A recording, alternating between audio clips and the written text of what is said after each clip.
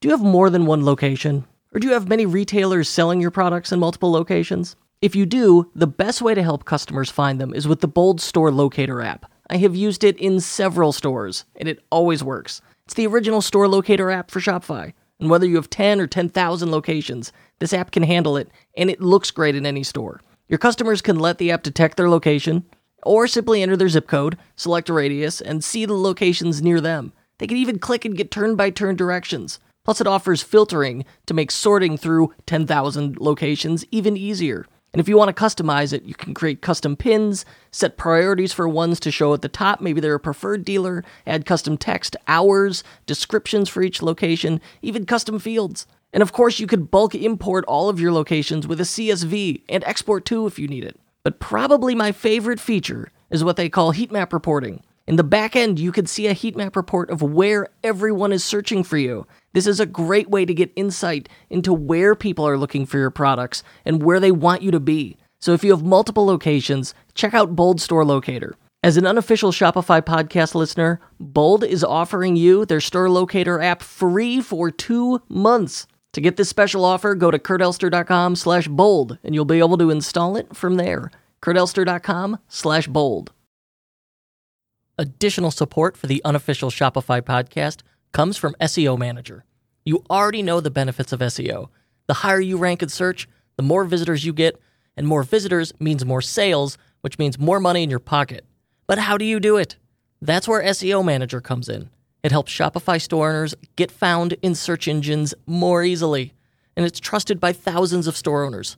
No surprise there, it's equal parts power, innovation, and ease of use. Think of SEO Manager as your optimization toolbox. Here's some examples. It can scan your site for issues, offer keyword suggestions, add structured data support, analyze missing pages and redirects, and even integrate with Kit, plus a ton more tools to help you be easily found in Google searches. Best of all, it's easy to get started. You can get started in minutes, and their friendly support team is always on standby if you need help. Seriously, I have met them. They are the best. And as a special offer to you, you can get 10% off SEO Manager forever when you sign up at SEOmanager.com/unofficial. That's SEOmanager.com/unofficial.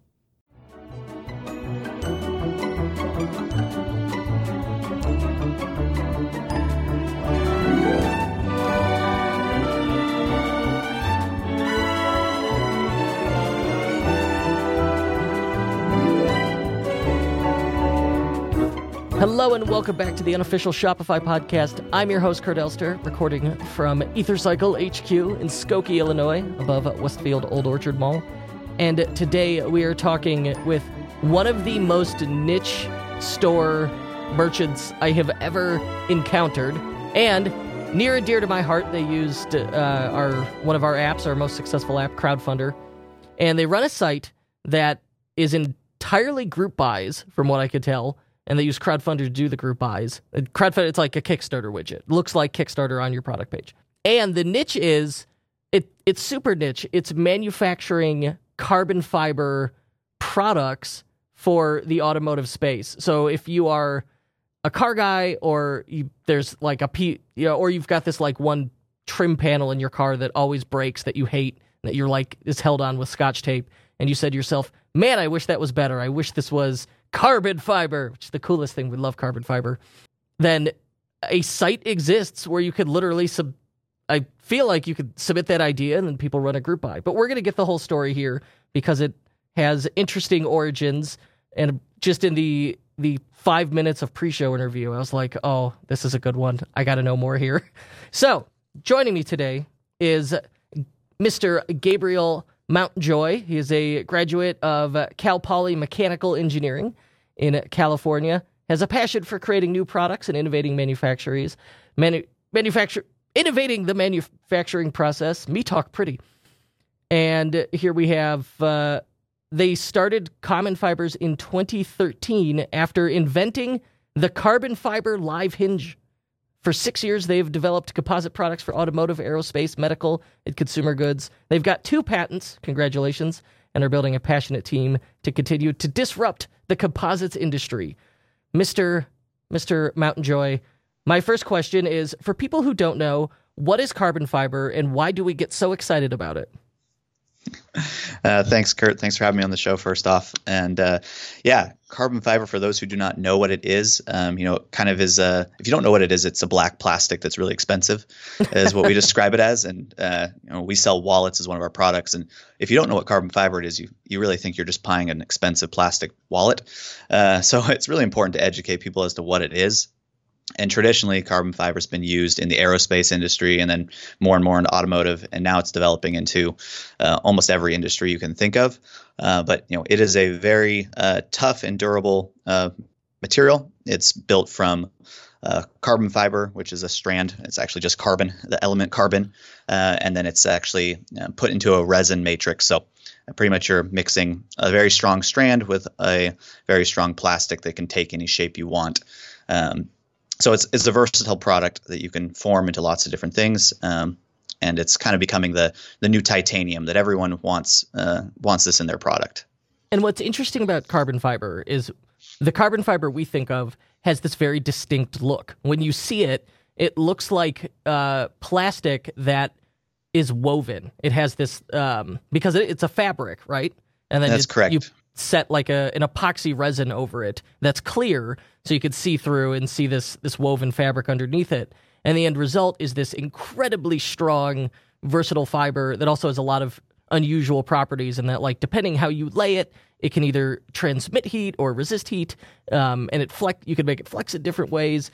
But most importantly, it is way stronger than it has any right to be at its weight. So it's like it would be equivalent to a plastic panel of the same weight. Like if you had two sheet of carbon fiber, sheet of plastic, they'll generally be similar weights, but the carbon fiber will be significantly stronger.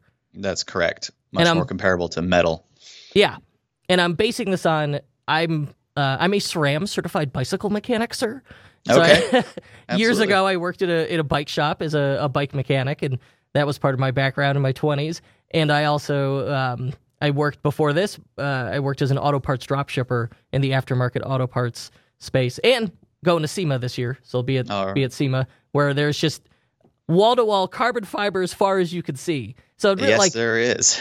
if you're in those if you're in those spaces, you're already familiar with it. I'm trying to convey the excitement and the joy of carbon fiber to people. Like Lance Armstrong's bikes are all going to be carbon fiber, and it's one of those things where you can pick the bike up with one finger because it's all carbon fiber. And supercars many of them are made entirely. The body panel is all carbon fiber. The tub, the chassis could be all carbon fiber. All right, that's enough of my ode, my love to carbon fiber. Sorry. I appreciate it. No, the stuff we make. I mean, we're making mascot heads now out of carbon fiber just to make them lighter. Like I said, lots of car parts, but medical equipment. I've got harp cases. You name it. Everyone wants something made out of carbon fiber these days. Yeah, do you want something to be light and strong? Use carbon fiber. I mean, that's the appeal of it. And then as a bonus, hey, it also has this very cool look. Yep, exactly. And of course, price is getting better as well. Actually over the last 10 years, I think the price has gone from about $100 a pound for carbon fiber to $10 a pound for carbon fiber. So it has drastically reducing in price as it becomes more popular. Okay, so let's go back to the beginning. This is a husband-wife team, this carbonfibers.com website. That's correct. And how'd you get started? So we got started. We met at college at Cal Poly, both doing engineering degrees and both passionate about cars and composites to begin with. And so we were actually building carbon fiber race cars, a little different than your standard race car. These were little pods that we would race for efficiency. So actually it was about a 2,000 mile per gallon car. Whoa! That we were building. Yeah. So it's for the Shell Eco Marathon that they put on each year. And so we raced against 100 different schools around North America. And Cal Poly happened to be one of the better teams. And that's why I went to that school, actually, because I was interested in automotive efficiency. Initially thinking I liked engines and wanted to make them more efficient. But as I started working in the industry or in that field, I kind of realized that composites were the way that we were going to increase efficiency faster, just make your car lighter. So we spent 4 years in college building these cars, and it was actually one day we were making a drive from Seattle, where Anne's from, back down to college, and we're coming up with a list of ideas and came up with a bunch of products that needed a hinge. And so we invented, kind of came up with the idea for a carbon fiber hinge. Did a bunch of research on it. Took us another 2 years to figure out how to do it, but eventually by the end of our schooling, we invented a live carbon fiber hinge, so pretty much directly built into the carbon fiber itself. We were able to make it soft and foldable like a hinge, and then rigid and strong everywhere else. And filed some patents for that, and did some little competitions in college. Got a little bit of seed money, and we were off to the races. So starting in college, you had a very successful career here. You guys were building we're building literal race cars out of carbon fiber. You got a patent on something that had never been done before, that was had tons of applications in this space, and then got money for it. The important part. What then? So one of those little competitions, and 6 years ago, and it still is today, Kickstarter was really taking off. And so we decided, let's go ahead and do a crowdfunding campaign and see if we can, make something out of this. And so we came up with just a very tangible use for carbon fiber hinge, being that of a carbon fiber wallet. And wallets, once again, were popular in Kickstarter. So we spent 8 months building up that campaign, making sure we did it right. And, had a goal for $20,000, but blew past that, ended up raising $160,000 over that month. And really was enough to kickstart the business. We had 3,000 orders for wallets and needed to get going. Whoa. So I just found the project on Kickstarter. I love that these pages stay up, so I'll link to that in the show notes. Common Fibers, a real carbon fiber wallet, and is RFID blocking, if you're concerned about such things. You had a $20,000 goal. You raised $165,000. You sold over 2,500 of these things. Yep. Did you panic where you had that? I suspect this is not uncommon with Kickstarter folks, where you're like, uh-oh, I think I just became a victim of my own success. Yeah, there were slight moments of panic. Truthfully, from the beginning, our goal, we set 20,000, but our goal, we wanted to hit 100,000. And so we were sort of preparing ourselves for that. Definitely going above and beyond that was surprising. And then, of course, having to deliver on 3,000 wallets instead of, $20,000 worth of wallets, which would have been just a couple hundred wallets. It changed the scale pretty significantly. It had to really get us into a whole different level of production. So it's been 6 years, but what do you think was the driving force that helped that Kickstarter campaign succeed? Because I've heard people say running a Kickstarter campaign is way more difficult than people realize. It's a full-time job while it's going on. Yeah. I think what's more important than that is that it's a full-time job for the 6 months leading up to it, if you want to do it right. And that, there is a ton of legwork behind it. Of course, getting the video going, getting the infographics, making your proof of concepts. But then there's all the work of reaching out to bloggers, and, there's advertising involved and different marketing in order to get the snowball effect started when you launch your campaign. And so if anyone's trying to do a Kickstarter campaign, the thing I can recommend the most is spending a couple months, doing the research, finding every blog that's relevant, reaching out, trying to make connections, and setting a schedule of when our Kickstarter goes live on this date. We're hoping you'll be interested in posting about it and having all that ready to go before you start.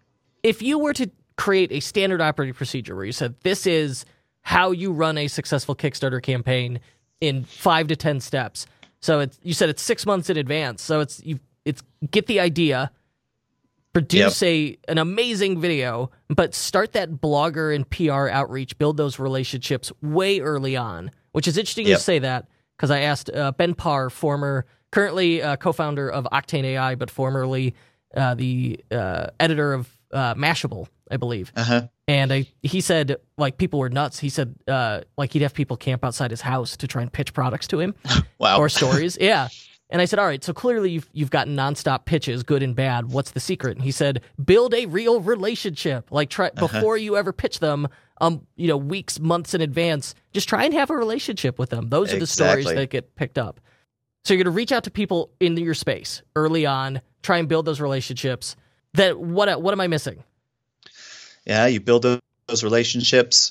You build hype around it. So if you are able to release teasers, having social media network, actually your own just personal network is extremely important in Kickstarter. That was one of the things we did was, there was 4 of us who were working on this Kickstarter campaign, and we went all through our own personal contacts, sorted them all, friends, family, influencers, people who also have networks, organizing those and creating the content for all your friends and family to share as well, because you'll be surprised at the contacts you already have and their interest to share with what you're doing as well.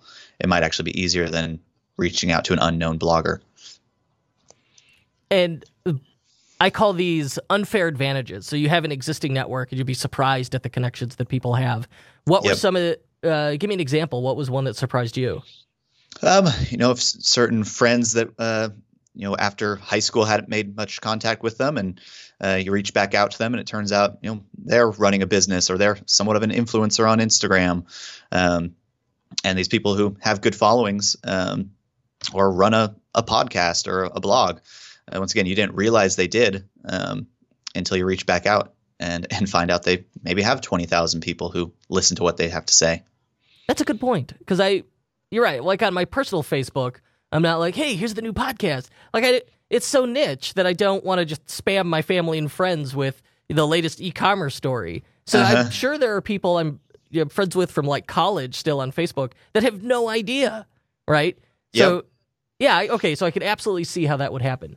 I've heard that the video is like the critical make or break component. That's the cornerstone of a Kickstarter campaign. What do you think makes a good versus bad crowdfunding video? I would completely agree with that. So that was another sort of connection, actually, in terms of for ourselves, was reaching out once again to someone in high school I knew who liked doing video production work.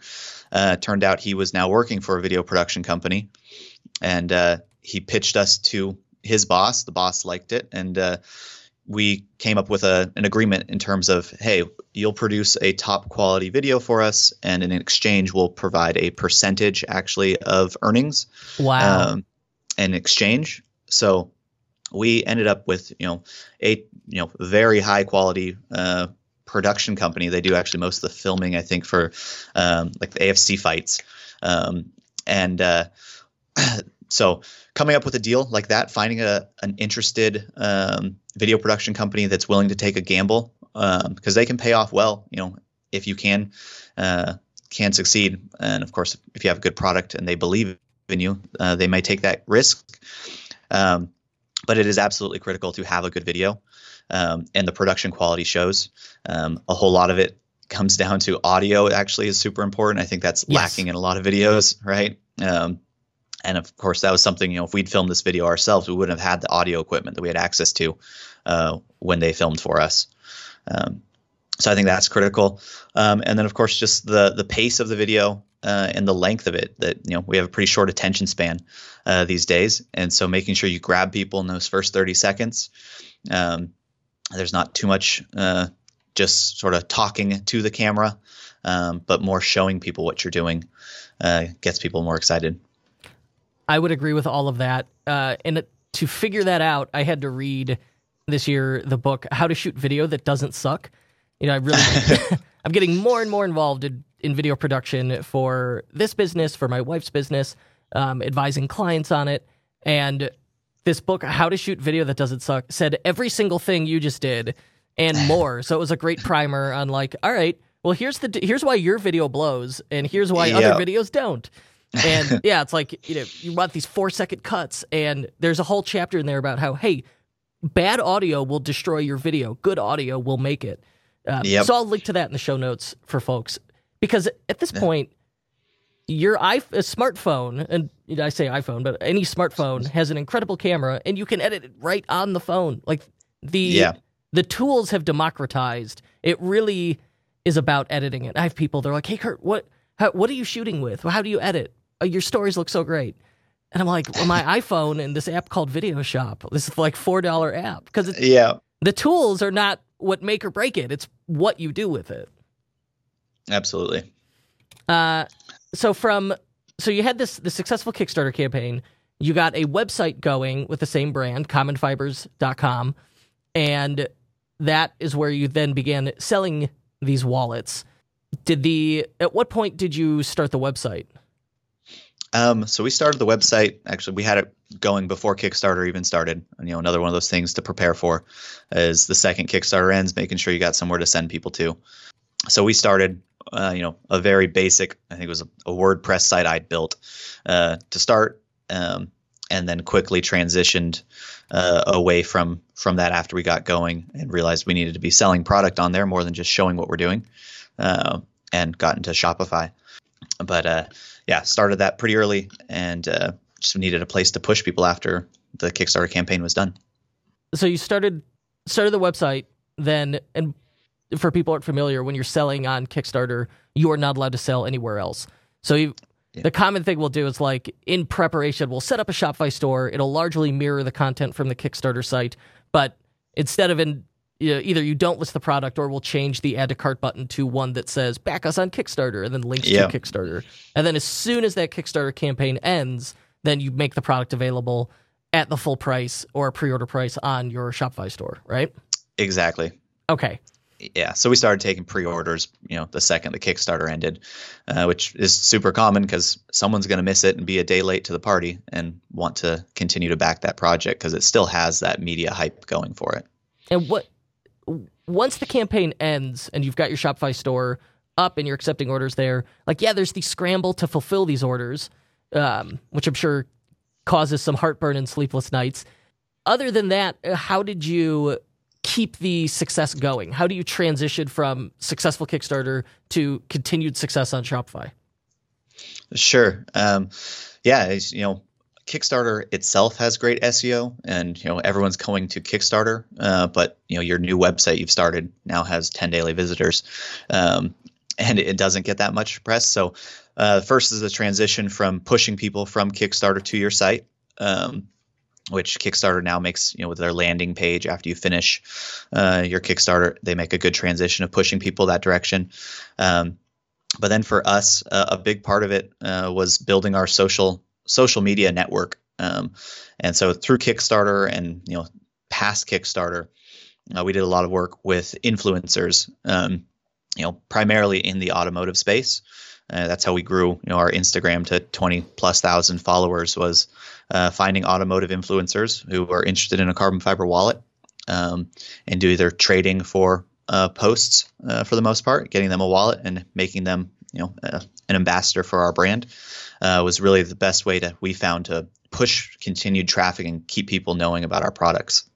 The way I envision that process looking, because this sounds like a great way to do it, especially in this space, in the automotive space. So you knew, when I was trying to explain the joy of carbon fiber, I'm talking about how, if you're in the automotive space, if you're a car guy, if you're into aftermarket parts, you're into... You're absolutely into carbon fiber as this space age cool material. So it almost becomes like a lifestyle good in that in the auto parts space, motorcycle parts, and I would probably like airplane people as well, who are fanatical. Yep. And I'm guessing you could start expanding this to other niches. So probably watch guys are going to be into it as well as an accessory, and finally people into cycling, I would guess, as well. Yeah, and another one is tactical. You'd be surprised. The tactical gear guys. The tactical guys. I fall into 80% of these categories too. At the risk of being a bro, that happens. Yep, yeah, that'll do it. Okay, so you've got some audience, but not a ton of audience, and wallet is too broad a category. That's just men's lifestyle, men's apparel and accessories. So you look at these niches where it's less common, and you're pitching it as a lifestyle accessory to those niches. You find influencers in that space.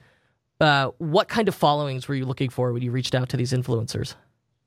I mean, we would go out to the large end, right? The Cars Without Limits that have 2 million followers, or multiple millions of followers, and you'd reach out to the people with 100,000 followers, or just and those are more the accounts that are just posting car pictures every day, and then there's more the influencers who might be, a race car driver himself, who has 20,000 followers, but they're 20,000 followers very dedicated to what he's doing. And so kind of any range there, but, the big ones were great for a big blast. When you're reaching out to 20 or 2 million followers, you're getting, 20,000 people all of a sudden heading and checking out your Instagram and then going to your webpage. So, we were able to watch traffic on a post like that. It was significant. And it really built our following. And they really did this for just a free wallet? Or did you do like an affiliate program? Like you could give them a coupon code and an app like Reversion will then credit them automatically for each sale? So, we now do Reversion ourselves, but back when we first started this, for the most part, we were trading a wallet. Occasionally, we'd come up with like, hey, for $20 a post, we'll get you a wallet, and then $20 a post, we'll pay you $100 and we'll get 5 posts. And kind of just coming up with these, trades that were fair to them. I know the market's become a lot more saturated since we started doing that. That now there's a whole lot more advertising going on Instagram. So it's harder, and instead of the $20, now the person says it's $100 per post, and it only stays up for 2 hours. So whoa. Yeah, negotiations have changed. So they delete significantly. Yeah, they'll put it up for just a set number of time. You can pay for 6 hours or 24 hours or permanent posting. But the reality is most of the follow and everything, all the likes and comments, everything happen within the first couple hours. So sometimes it's not worth keeping it around. Hold up. It's safe to say that most of us have been doing more shopping online lately. I know I have. There's just a pile of packages in front of my door. I can't even get the front door open. But if you're an e-commerce brand, that means you might be seeing more first-time customers. But once they've made that first purchase, how do you keep them coming back? That's what Klaviyo is for. Klaviyo is the ultimate email and SMS marketing platform for e-commerce brands. It gives you the tools to build your list, send memorable emails, automate critical messages, and more. Way, way more. That's why more than 30,000 e-commerce brands like Chubbies, Brooklinen, and Keysmart use Klaviyo to build a loyal following. Strong customer relationships mean more repeat sales, enthusiastic word of mouth, and less depending on third-party ads. Now, whether you're launching a new business or taking your brand to the next level, Klaviyo can help you get growing faster. And it's free to get started. Visit Klaviyo.com to create your free account. That's Klaviyo.com. Talk to him. Give me a ballpark budget range here for someone who's entirely new to this. What am I, if I start approaching these influencers, just ballpark, what would I expect to pay? Sure. I think you could still get some great posts around the $50 per post range. If someone's trying to say $100 plus, I wouldn't go there. But if you're able to trade product and get posts for around $50 on one of those, 1 million follower profiles, it'll pay off, and it pays off pretty well. It depends, of course, on the product and what you're trying to advertise. But I think that's the $20 to $50 range is ideal. And when you reach out to them, do you use a marketplace, a press person, or just DM them? Yeah, mostly just DM them. Some of these larger accounts have an email address to reach out to them if you're interested in media inquiries. But for the most part, just DMs. Okay. And this is something you still use today? Yeah, it's something we did a lot of, tapered off, and we're actually picking back up now as we're growing sort of our other brands that we've started after Common Fibers. Okay. And that, I did the whole intro about your carbon fiber group buy site and then got derailed by 20 minutes of, holy crap, these carbon fiber wallets are awesome, which I've linked to it in the show notes. It's commonfibers.com. They're really beautiful wallets if you're looking for a nice wallet as a gift. And do you have I noticed you mentioned in the notes you've got a coupon code for this. Let's plug that now before we move on to the group buy site. Yeah, absolutely. the code is EtherCycle. That's the name of my agency, and the discount is 30%. Yep, that is correct. Yeah, EtherCycle. I appreciate it. And 30% is quite the discount. I believe I will be using it. And I'll tell you right now, this is a tip that we developed when working with Jake Starr from Recycled Firefighter, who is best known for selling wallets made out of recycled fire hose. I'm not the only person who has this question about, well, what's the difference? Which one's right for me? And so what we do in Klaviyo for him, and I recommend anyone who has multiple similar products, is write a buyer's guide. And that buyer's guide, like, he already had it. It was just a blog post they had. So I repurposed it, and I set up a browse abandonment flow, but it was filtered if you had to view this wallet's collection. And Klaviyo has that as like a single filter, where it'll be like, all right, if they view any product in X collection, makes it real easy. So you view any product in that collection, a couple hours later, boom, and you don't make a purchase, a couple hours later, you get an email entitled, which wallet's right for me? And then in it, it's just that blog post that's describing the wallets, and we add links to it. That, when we ran it, like within 2 hours of the first emails starting to go out, it made 4 sales. So it's like, oh my gosh, it absolutely works. So that's like, there is your easy win for doing this interview with me. And that's great. Yeah, that makes a lot of sense. It's kind of educating the buyer is very important. And you've expanded beyond wallets now. You got a lot of stuff. How do you decide, as you're adding inventory, how do you decide what products you're going to produce? Yeah, there's a mix of ways. I mean, we listen to what our customers want, what they're reaching out, requesting. Within our business, we kind of have a policy of, if an employee has an idea, suggest it, and if it's something that we can make and sell, then we'll kick them back a % of profits.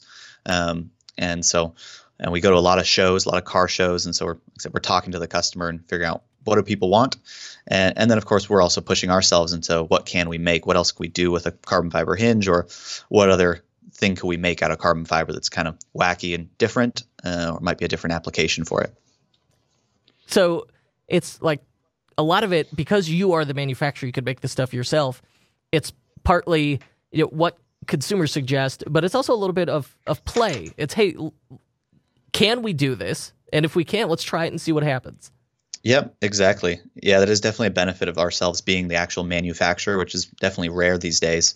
And that, our facility, we can prototype and make just about anything. And so if we have an idea for it, I got a sewing machine, I can sew the wallet, I can make the carbon part, and we can assemble it all together and try it out. That's very cool. Okay, so I've spent so much time talking about these wallets in your story because it was all valuable. You, in addition to this, you have another site as well called CF Group Buy, carbonfibergroupbuy.com. Tell me about that. What is that? Yeah, so to make sense, to make that transition from wallets to, how do we now building cars? From the beginning, that was our goal, right? We were building cars through college. We're, carbon fiber car nerds. And so we never wanted to start a fashion company by any means. So the wallets were great, funded what we have going today. And we started, advertising and sort of just by word of mouth, taking on more and more projects relating to carbon fiber. So one of the first things we actually did was help build a chassis for an autonomous vehicle startup company. Cool. And then just kind of the projects just kept rolling in. Like I mentioned, we've built a mascot head for Oklahoma State University. If you watch any of their football games, Pistol Pete's wearing his head is made of carbon fiber. And so all these projects started rolling in. And so I'd say kind of for the first 3 years of our business, we sold wallets. And over the last 3 years, we've now developed into becoming much more of a manufacturer of automotive, aerospace, medical devices, other assorted equipment. And so over the last year now, as we've been doing more car parts and we're building that Instagram community, so many people are reaching out to us constantly saying like, hey, I really want this car part for my car made out of carbon fiber. And, it's an older car. It doesn't have a bunch of aftermarket parts for it, definitely no carbon fiber. And so we talk to the person and quote them out. But carbon fiber, the expensive part of it is making the mold or the form to actually make it. And so, on a front lip for a car, you're going to spend $2,000 just to make the mold, and then maybe $500 to make the part. So you got an individual who's looking at $2,500 just to make one front lip car part that, for the most part, you can buy online for $500 or so. And so it's really hard for an individual to take that bite and spend all that money. So what we've started doing was we talk to customers, and okay, maybe they have the cash to fund that, but they want to make that money back. So then they start kind of organizing a group buy of the part. They reach out to forums and find people that have that same car and want that same part, and then they put together a group buy. But it's kind of sloppy, and they're exchanging money via PayPal, and then they're waiting on us, and it's kind of like a telephone game. So what we found was we could organize this all in one place. And so instead of that person having to pay that $2,500 up front, we could put together a group buy and sort of crowdfund it. That a lot of the people we talk to, they are active in their car clubs and know the forums to post to. So for them, it's not too difficult to get 5 to 10 people interested in the same part. I love this because you're tapping into a part of an existing community, and in this case, like automotive culture. The internet grew up with car forums. And 12 years ago, when I was working for an auto parts dropshipping company, that was a huge part of our marketing, was sponsoring these car forums and then being active in them and then listening to what people wanted. And then we'd sell those as kits, and we'd do group buys. We'd be like, hey, we can, and literally like we'd work out a deal with the distributor, the manufacturer, would be like, hey, what's a minimum to get this price break? And then we'd pass that on to the customer. So that is like part and parcel to internet car culture, are these group buys. And exactly. It also works for, hey, we've got this, someone on the forum will be like, listen, I had this painter problem in my car. It's that typical entrepreneur story. And so I'm an engineer, and in my part-time, I developed this product, and hey, we can get it manufactured if I can get 20 people to commit for X dollars. And it's like a passion thing. And this is even, and it lets like really niche cars where it really wouldn't make sense normally for people to jump into it, for a manufacturer to jump into it, because there's not a big enough market for them to be able to develop these things. Like, they only make a few thousand manual Jaguar F-Types a year. I have one. I love it, but I hated the shifter. There was no short throw. Sure enough, the forum, other people had the same problem. Somebody found a guy in Europe who manufactured short throw shifters, and they said, hey, would you do it? And he said, yeah, here's the minimum number of pieces I need, and send me the shifter, and we'll do it. I've got one of a handful of these short throw shifters on my car. I love it. You knew that this was part of that car culture and leveraged that idea. And when I asked you, hey, how do you figure out what lifestyle products to make? You said, well, we listen to our customers. Here you did it again, where people were saying, I need X product, I want X product. I want a carbon fiber lip for my 25-year-old Acura NSX. Well, all right, but somebody's got to foot the bill, and you figured out a way based on your past experience to do it. So the benefits there to that group buy process is you can make these super niche products, and it's accessible to everybody because they're essentially, you're dividing out that initial expense of replicating the product in carbon fiber, right? Yep, that's exactly it. And that it goes actually back to the original name of our business, Common Fibers. Our goal from the beginning has been to make carbon fiber more common. And so part of this group buy process still continues to push our mission that it can be accessible to anyone, that there are a couple of hurdles to get over in terms of cost, but if you split it up by 5-10 people, it's actually not too bad. So with cfgroupbuy.com, how long have you been doing this? So CF Group Buy has only been up now for, it's about 4 months, I believe. And we've kind of been pushing it out in sort of beta testing. Once again, testing out a couple of them, making sure that everything runs smoothly. Once again, listening to our customers and having them suggest products to begin with. And we're just about to actually start a push to get this out onto all the forums and start pushing them on Instagram to the influencers that we talked about earlier. So we're just getting ready to actually really push this live. And so this was based on just people reaching out and going, hey, I see you make carbon fiber. Can you make X part? And you were able to turn around and say, yes, but we'll help. Either you got to foot the bill up front, or, hey, we'll help you run a group buy campaign for this. Yep. And I mean, we get those inquiries almost every day. And so it was, taking up a lot of our time trying to manage them and educate the customer. So it's like, how can we do this in a more streamlined fashion? And walk me through the process Of the group buy itself? Yeah.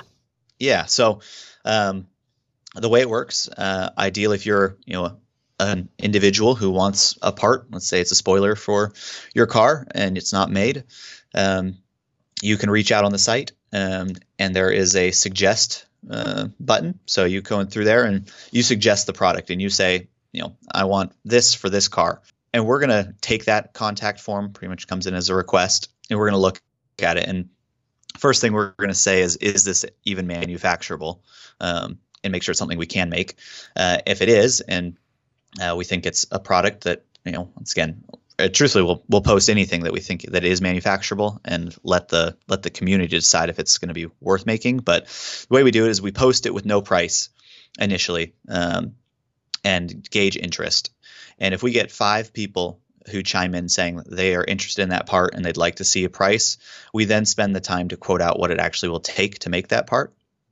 And so, on a spoiler, is it a 2-part mold? How complex is it? What's it actually going to take?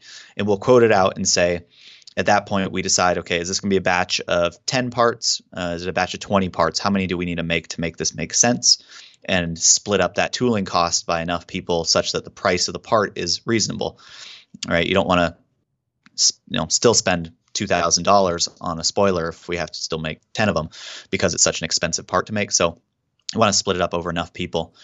So we do the math after we get 5 people interested and go ahead and repost it now as a live campaign, and proceed until we reach the goal number.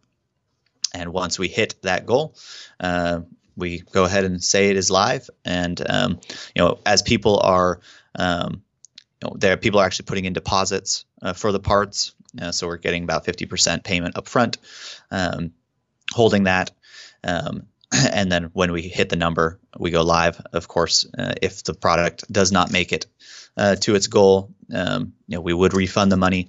Although we also look at them case by case. If we reach 7 out of 10, we'll still look at it and say, 7 is still worth it. We'll go ahead and make this part for these 7 people because they're dedicated and interested, and for the most part, it's worth it for us to make it. So looking at the site, first one I click on is a Acura NSX Gen 1 front lip. So nice little carbon fiber piece that just goes across the front of my very expensive Japanese supercar. And I have a local client who has one of these. I got to road in it. And after that, I was like, I need to buy a mid-engine car at some point in my life. It's so cool. Uh-huh. Once you try it, you're like, oh, this is what the fuss is about. Exactly. Okay, so this is a very unusual car, just in general, because of the age, the expense. I mean, this thing used, I think the guy paid like $70,000 for it. And so not a ton of aftermarket for it. So hyper niche. And someone says, look, I want to make a carbon fiber front lip for it. And you say, listen, we could do it. We just need 10 of them to be made. Right now, I'm looking at, as the time of the recording, there's 6 people have committed. So this is not crazy. As niche as this is, you only need 10 people to make a purchase to make this happen. So someone in like the community forum reached out to you. You said, yeah, we could do it. And then is it up to, do you do any promotion? Is it up to them to promote it? It's primarily up to them. They are the expert in that community. But then, we're working on building out, our own social following for this business unit, and building our own connections to forums and influencers so that we can push it out. But, who knows of our followers, how many of them own an NSX? It's probably not a ton. So our marketing efforts are definitely less than theirs. For the most part, it relies on them to push it out through their network. And so the full price is $500 plus shipping. So I make a 50% deposit. So when I make the purchase right now today, I pay $250. You then sit on that money, and let's say you get, you need 10. Let's say you get to 9. You go, all right, fine, we'll still do it. Let's say it stops at 5 or it stops at 6 and one person wants their money back. Then you just refund their payments? Yep. Yeah, you refund the deposits. Okay. We kind of set a time limit on each of them. It's not necessarily something that we have as a hard deadline on it, but for us, it's if this doesn't gain to another committed person in another month, then we're going to cut it off. this is an example of one that I know is doing well. I think we got 4 of those orders within this last week. And we just were at the NS Expo last week or 2 weeks ago. It's called the NS Expo. Yep, that's exactly. Great. And so we talked with a lot of people with this car, and so we know there's a handful more coming on this one. So in that case, we did a bit of networking and to get this one going as well. And let's say it does get funded, so this one's going to sell. How do you collect the remaining payment? So we're actually using just directly through Shopify, where we're able to send them an invoice for the remainder. Plus, we'll calculate the shipping cost at that time as well. And so it's pretty streamlined of just kind of duplicating the order and invoicing for the correct the remainder and sending the invoice for them to pay. Okay. And part of the reason for my questions around the payment process with deposit, what happens if they don't pay, and then how do you do the remainder? This is for people using, because this whole thing is powered on my app Crowdfunder, right? Yep, exactly. Okay. And the reason I ask is because that's one of the more common questions we get from people who have not yet run a campaign is, well, what happens if it doesn't get funded all the way? Well, you could choose to make it or not, or you could give them the money back. Well, how do we do deposits? Well, you accept the money and sit on it. Like, it really, people struggle to wrap their heads around this stuff.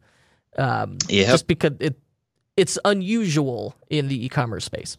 Yeah, it adds a layer of complexity, but I think it works pretty smooth.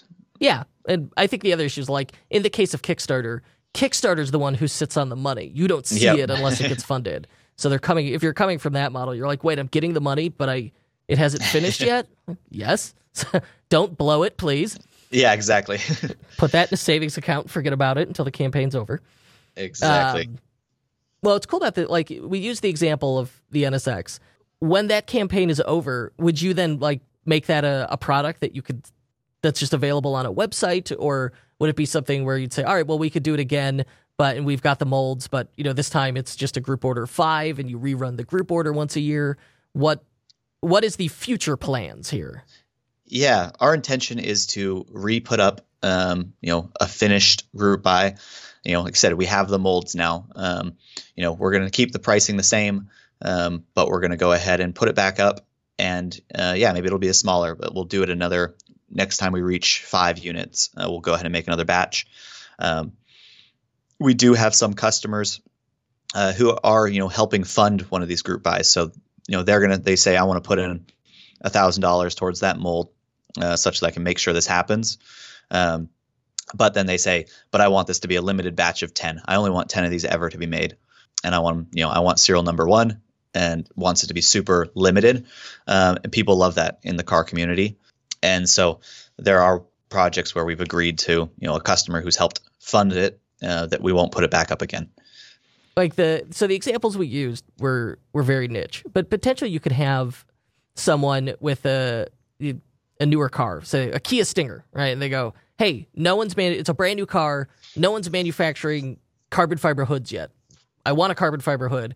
So you sell these things, it's $1,000, but that could be a huge market a year from now.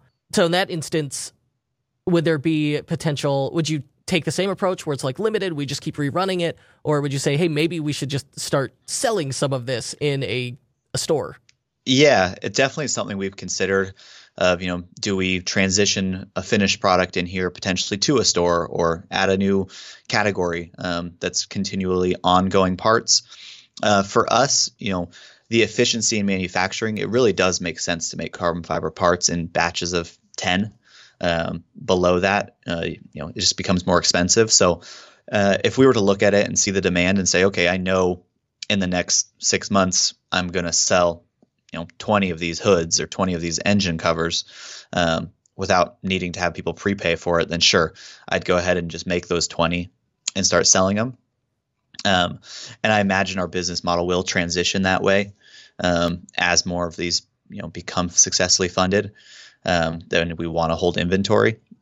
But right now, it means for a really lean manufacturing approach that we're not sitting on inventory and there's not a lot of cash out of our pockets to get going.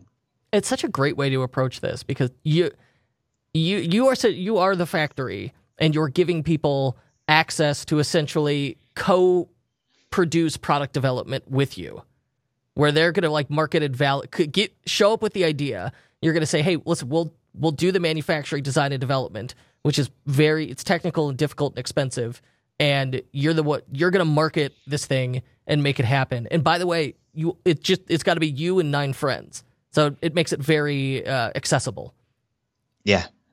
I think that's what we're going for.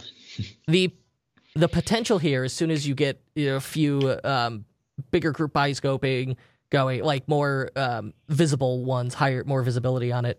The first time you get like a Subaru or one of those, or a Mustang, those cars that are very common to see modified. I think this thing could really take off.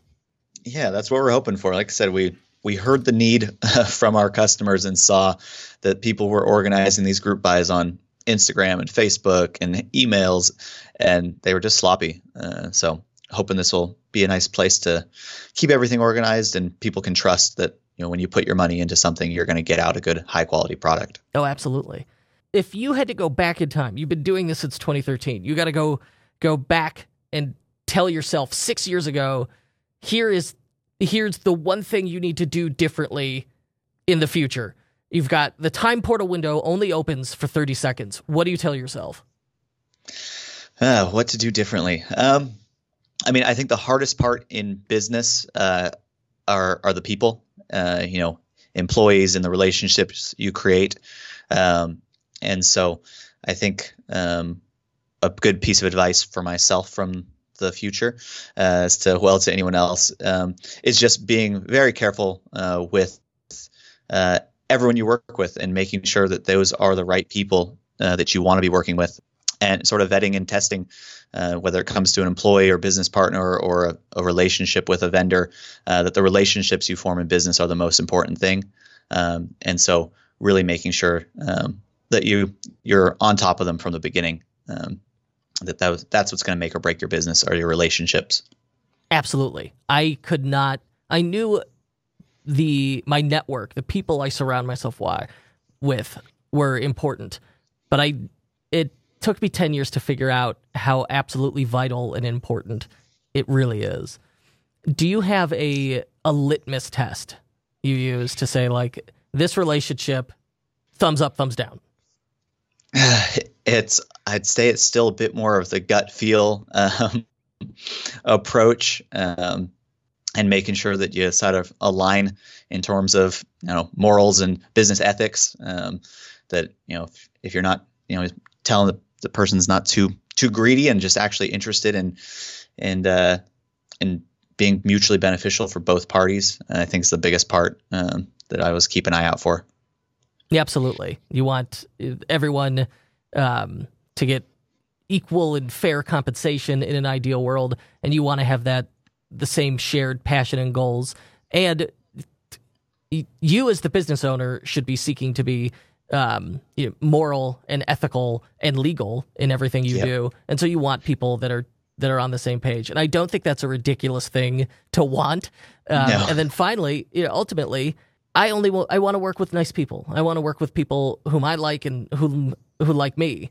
And so, like, if you can check all those boxes, I think things work out pretty nicely. Absolutely. As just in hiring for employees side of things, it's it's great if someone's technically skilled with whatever it is you're looking for, but what's more important is that they're a nice person. Realistically, that a lot of things can be trained, but making sure you're a good person from the beginning is probably the most important. It goes a long way. Yeah. So tell me, finally, where could people go to learn more about you? You've already dropped us a couple times, but commonfibers.com, of course, is going to get you to our original site where you're going to see all of our products, and that is going to get you links to our other websites, including CF Group Buy. We have a DIY blog called carbonfiber.life, where you can sort of read up on projects, and we can hopefully teach you how to make your own carbon fiber products. And then you can also take a look at our past projects, including like the mascot heads and different cars we've built for SEMA through Composite Fundamentals, which is another one of our websites. But it all kind of branches out from commonfibers.com. Very good. Thank you, Gabriel. This has been insightful, exciting, novel. I enjoyed it. Thanks for sharing your story. Thank you, Kurt. I really had a great time talking with you as well. One last thing. If you're new to e-commerce, you're probably thinking what we all were in the early days. Where the heck do I start? Product photography? Discount codes? A logo? Thankfully, there's a simple answer. Start with your theme. Your Shopify theme is your online storefront. Picking the right theme influences the way your store looks, how it works, how easy it is for visitors to see your brand's value. And that's what makes or breaks your conversion rate. With nearly a decade of experience building beautiful, performant themes, my friends at Out of the Sandbox are experts in knowing what it takes to make your store a success. From the unmatched speed of Turbo to the endless customization possibilities of Flex, their themes are designed to look great and, more importantly, help you sell more. Whether you want to upgrade your existing theme or launch a brand new online store, Out of the Sandbox has a theme for you. Visit outofthesandbox.com and use promo code KURT20 for 20% off their best-selling themes, Flex and Turbo. Go to outofthesandbox.com/unofficial, promo code KURT20 for 20% off Flex and Turbo. If you'd like to help us spread the joy of entrepreneurship, please give us a 5-star review and tell your friends to subscribe. If you're listening on a smartphone, tap or swipe up over the cover art of this podcast. You'll find some episode notes, including links to sites we discussed, and maybe some details you missed. You'll also find offers from our sponsors, so please support our show by supporting them. And thank you. The Unofficial Shopify Podcast was recorded and hosted by me, Kurt Elster, produced by my business partner, Paul Rita, for our Shopify partner agency, EtherCycle. Check us out at ethercycle.com. Thanks for listening. The Unofficial Shopify Podcast is distributed by EtherCycle LLC. We'll be back next week with more value bombs for Shopify store owners. If you're looking for more high-quality and actionable advice on learning the business of e-commerce, join thousands of other Shopify store owners on our totally free newsletter at e-commerce bootcamp. That's e-commerce-bootcamp.com.